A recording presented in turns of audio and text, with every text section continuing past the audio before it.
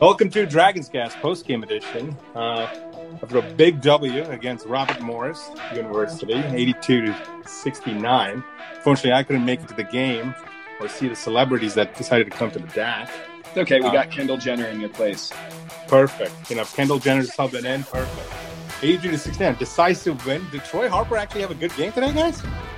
I think he did. Yeah. Bill was raving about Troy. I think in the first half, it was standard Troy Harper, but in the second half, he was driving, he was dishing, he came up with a big charge. Well, he saw his half-court three-pointer go in, even though it was after the buzzer, and it gave him all the confidence to finally start passing. And he hit a three-pointer, which is the first of the season. So overall, I think Troy had a really good game. That was probably his best game of the season. Better than LaSalle? I thought, just because I think in LaSalle, I think it gave him too much confidence to just drive like a lunatic for the rest of the time. So this, I'm hoping he actually takes away that passing will be a successful method for him. Yeah. I think Dan wants to pipe in here with something. You look like anybody's ever said about a 3 of 10 shooting night for any player you've ever seen. I mean, you are talking to the John Gruden of Drexel, so. But yeah, no, he when he's composed, he's fine. Yeah, he's fine. I don't know how many turnovers he had. Is there a stat sheet out? I think they were both 4 assists, 2 turnovers. I didn't notice the turnovers. And the two in the first half. Okay, when he has no turnovers, he's good. Well, I think didn't he have a great assist to Tim Perry on a dunk? I thought most Troy Harper of the last few games would have taken that to the hoop, trying to draw a foul. I think that one he passed off. Tim Perry got a dunk. I thought that was exactly the bang bang playing we needed. Yeah, it's clearly he made an adjustment. Whether someone told him he needs to make an adjustment or he made an adjustment on his own. We all think that he probably turned the ball over too much against NJIT and just was driving with reckless abandon. And today he was looking to pass. And I think the results speak for themselves with his 4 assists and his low turnovers. So, yeah, he had a great game. How about Tim Perry? I thought Tim Perry was a beast. He was a dunk over Thomas I think it was the end of the first half.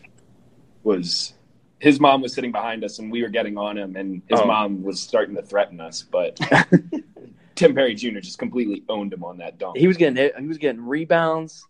He that dunk. He was a presence down low. He's a freshman. He's a freshman. Yeah. He's got long arms too. Like he could be an absolute beast in CAA, and he had an awesome game today. I was really excited to see.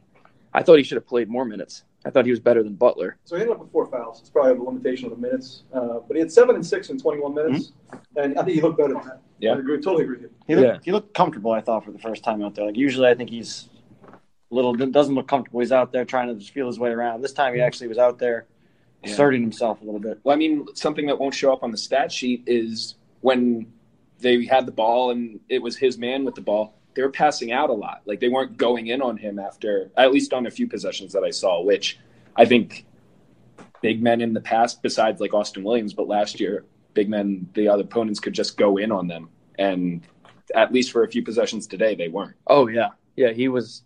I mean, I think they got a lot of offensive rebounds at the end of the game when we were up 15. That don't really matter that much, but we killed them on the rebounds, destroyed them. Yeah. Destroyed them on the rebounds. I never thought that I would say that about a Drexel team recently, but we destroyed them on the rebounds. Yeah, it was 43-26.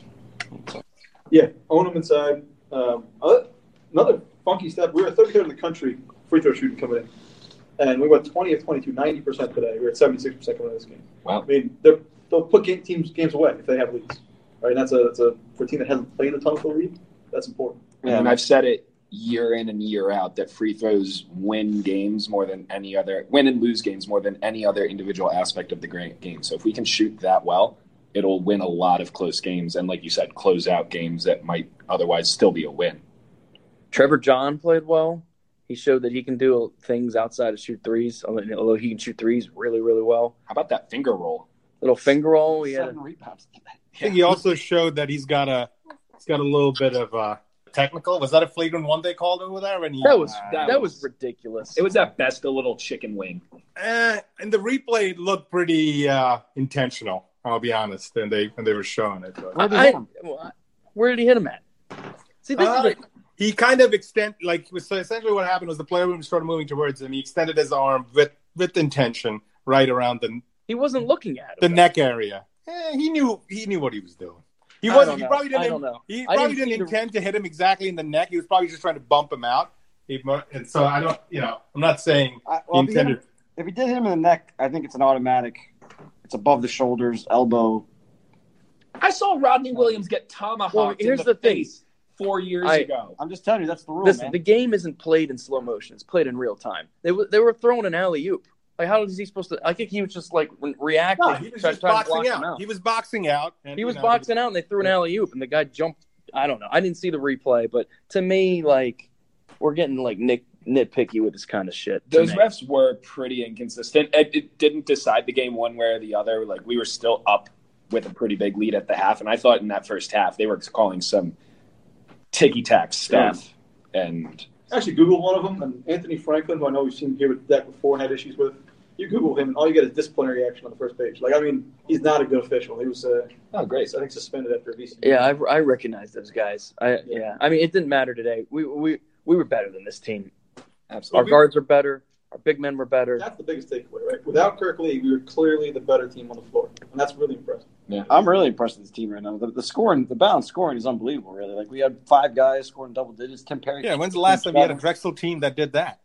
How did Coltrane Washington do? What were his final numbers? 4 from 3, 0 points. Yeah, I mean, it wasn't a great box score game for him certainly, but he didn't look totally out of order. He looked like he belonged. He looked like he belonged. I thought he was in a red shirt until like a week ago. So I mean, to come out and try to. Well, I mean, he was in there to replace Walton.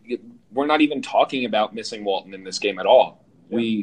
I think coming in, we were expecting to struggle with missing that piece, and we played great. I like that half-court trap that we're doing a lot. Like, I think we can keep that going, especially if without Walton, we're playing 9 guys.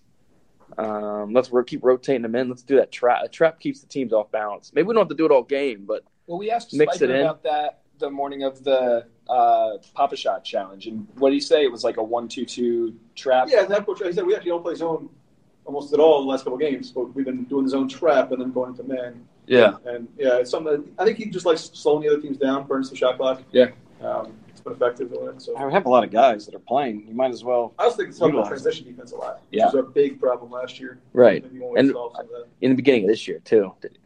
Yeah, if we're able to get the other teams to start their offense at the 15 to 18 second mark instead of the 24 to 26 second mark, that's a huge advantage.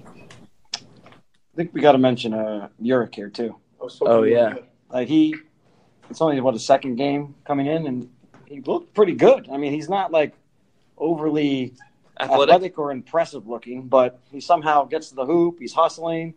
He's steady with the ball in his hands. Is he going to join the James Butler Memorial scrappy category for this team? It seems like he could go under. Yeah. I think scrappy category. I think the opposing team's point guard thinks he's not that athletic when he gets the ball, and then they get up right in his face, like, I'm going to steal it from this doughboy. And then he just went right by him. Like, he's deceptively quick. Like, he looks slow, but I think he's... That's how you describe your own game, too. I knew there was a joke in here somewhere. He doesn't look like much, but... No, but he performs. I'm not about what you do with it. Yeah, that's what you do. Yeah, exactly. But he gives us a nice steadying presence in the backup point guard without Kirk, because, I mean, when Troy was running the point for a couple times in the last couple of games, it was kind of a disaster at point. So I'm happy to have him, and seems like he could be a productive player for us. Every time I feel like I know this Drexel team or figured out that who's going to be our team, there's new players that show up, and I don't think that's something that we've had the luxury of having at Drexel, where players just keep stepping up. And the depth that we have had this year. So it's really like, if this is what Spiker's teams are going to look like, I'm pretty excited. I was thinking about that too the other day. Like when we were watching all of those Bruiser teams, it was like, if we were absolutely the better team on the court, we're like, okay, we can win this game. But when players would go down, we would be like, oh, well, we might be able to pull out a win, but like our expectations drop immediately. Whereas these Spiker teams, like you said, just never know what's going to happen. I was thinking about it for like long term this year. Like, this is the first year where it's like, even if we went into the CAA tournament as a 6 seed, I'm like, maybe we end up winning it. Who knows? Like, his teams could surprise you in a good way versus laying eggs the way we oftentimes saw a couple years ago. Yeah. I mean, I'm interested to see if someone can step up in a clutch way. I don't think we kind of NJIT. We didn't do a recording after that. Yeah. We didn't have a clutch performance there at all. We needed one clutch defensive performance. Yeah, defense. Close games have gotten away from us a little bit this year, Yeah. but you are shorthanded. I think that's the cool thing here. This isn't the ceiling. Like this is a couple guys out. We're talking from the beginning of this year about being better in January, February than they are going to be right now. We knew that. So to see a team dominate on the floor when we know there's a lot more improvement to come, it's pretty neat. We can get Kirk Lee back in gel with how they're playing right now. I mean, this team could be a lot better than we are right now. Yeah. I think everybody uses this as a stepping stone. Right? I mean, we're not expecting necessarily to compete, but it's a competitive team, it looks like. Yeah. In this league, anyway. Yeah. Outside of what, maybe Charleston? Northeastern. Yeah. Even Northeastern, like the way they haven't They're been. down a few guys. They are. They're down 60% of their stats. I mean, so are we not 60%, but we're down a few. Certainly down. They're a different team without Pusic or whatever. Like, he makes that whole team go if he's hurt. I believe it's pronounced Pusica, but Pusica, whatever. No, I don't know. It was just making Pusica. El Pusica. Now you've got him. Well, guys, 83 to 69 against Robert Morris. I'll take that. I think we have 2 more games in our homestand. Hopefully, we power through those with his new team. And get Kendall Jenner out here. We're undefeated when she's in. Kendall Jenner might not be good for Ben Simmons' game. Great for Drexel basketball.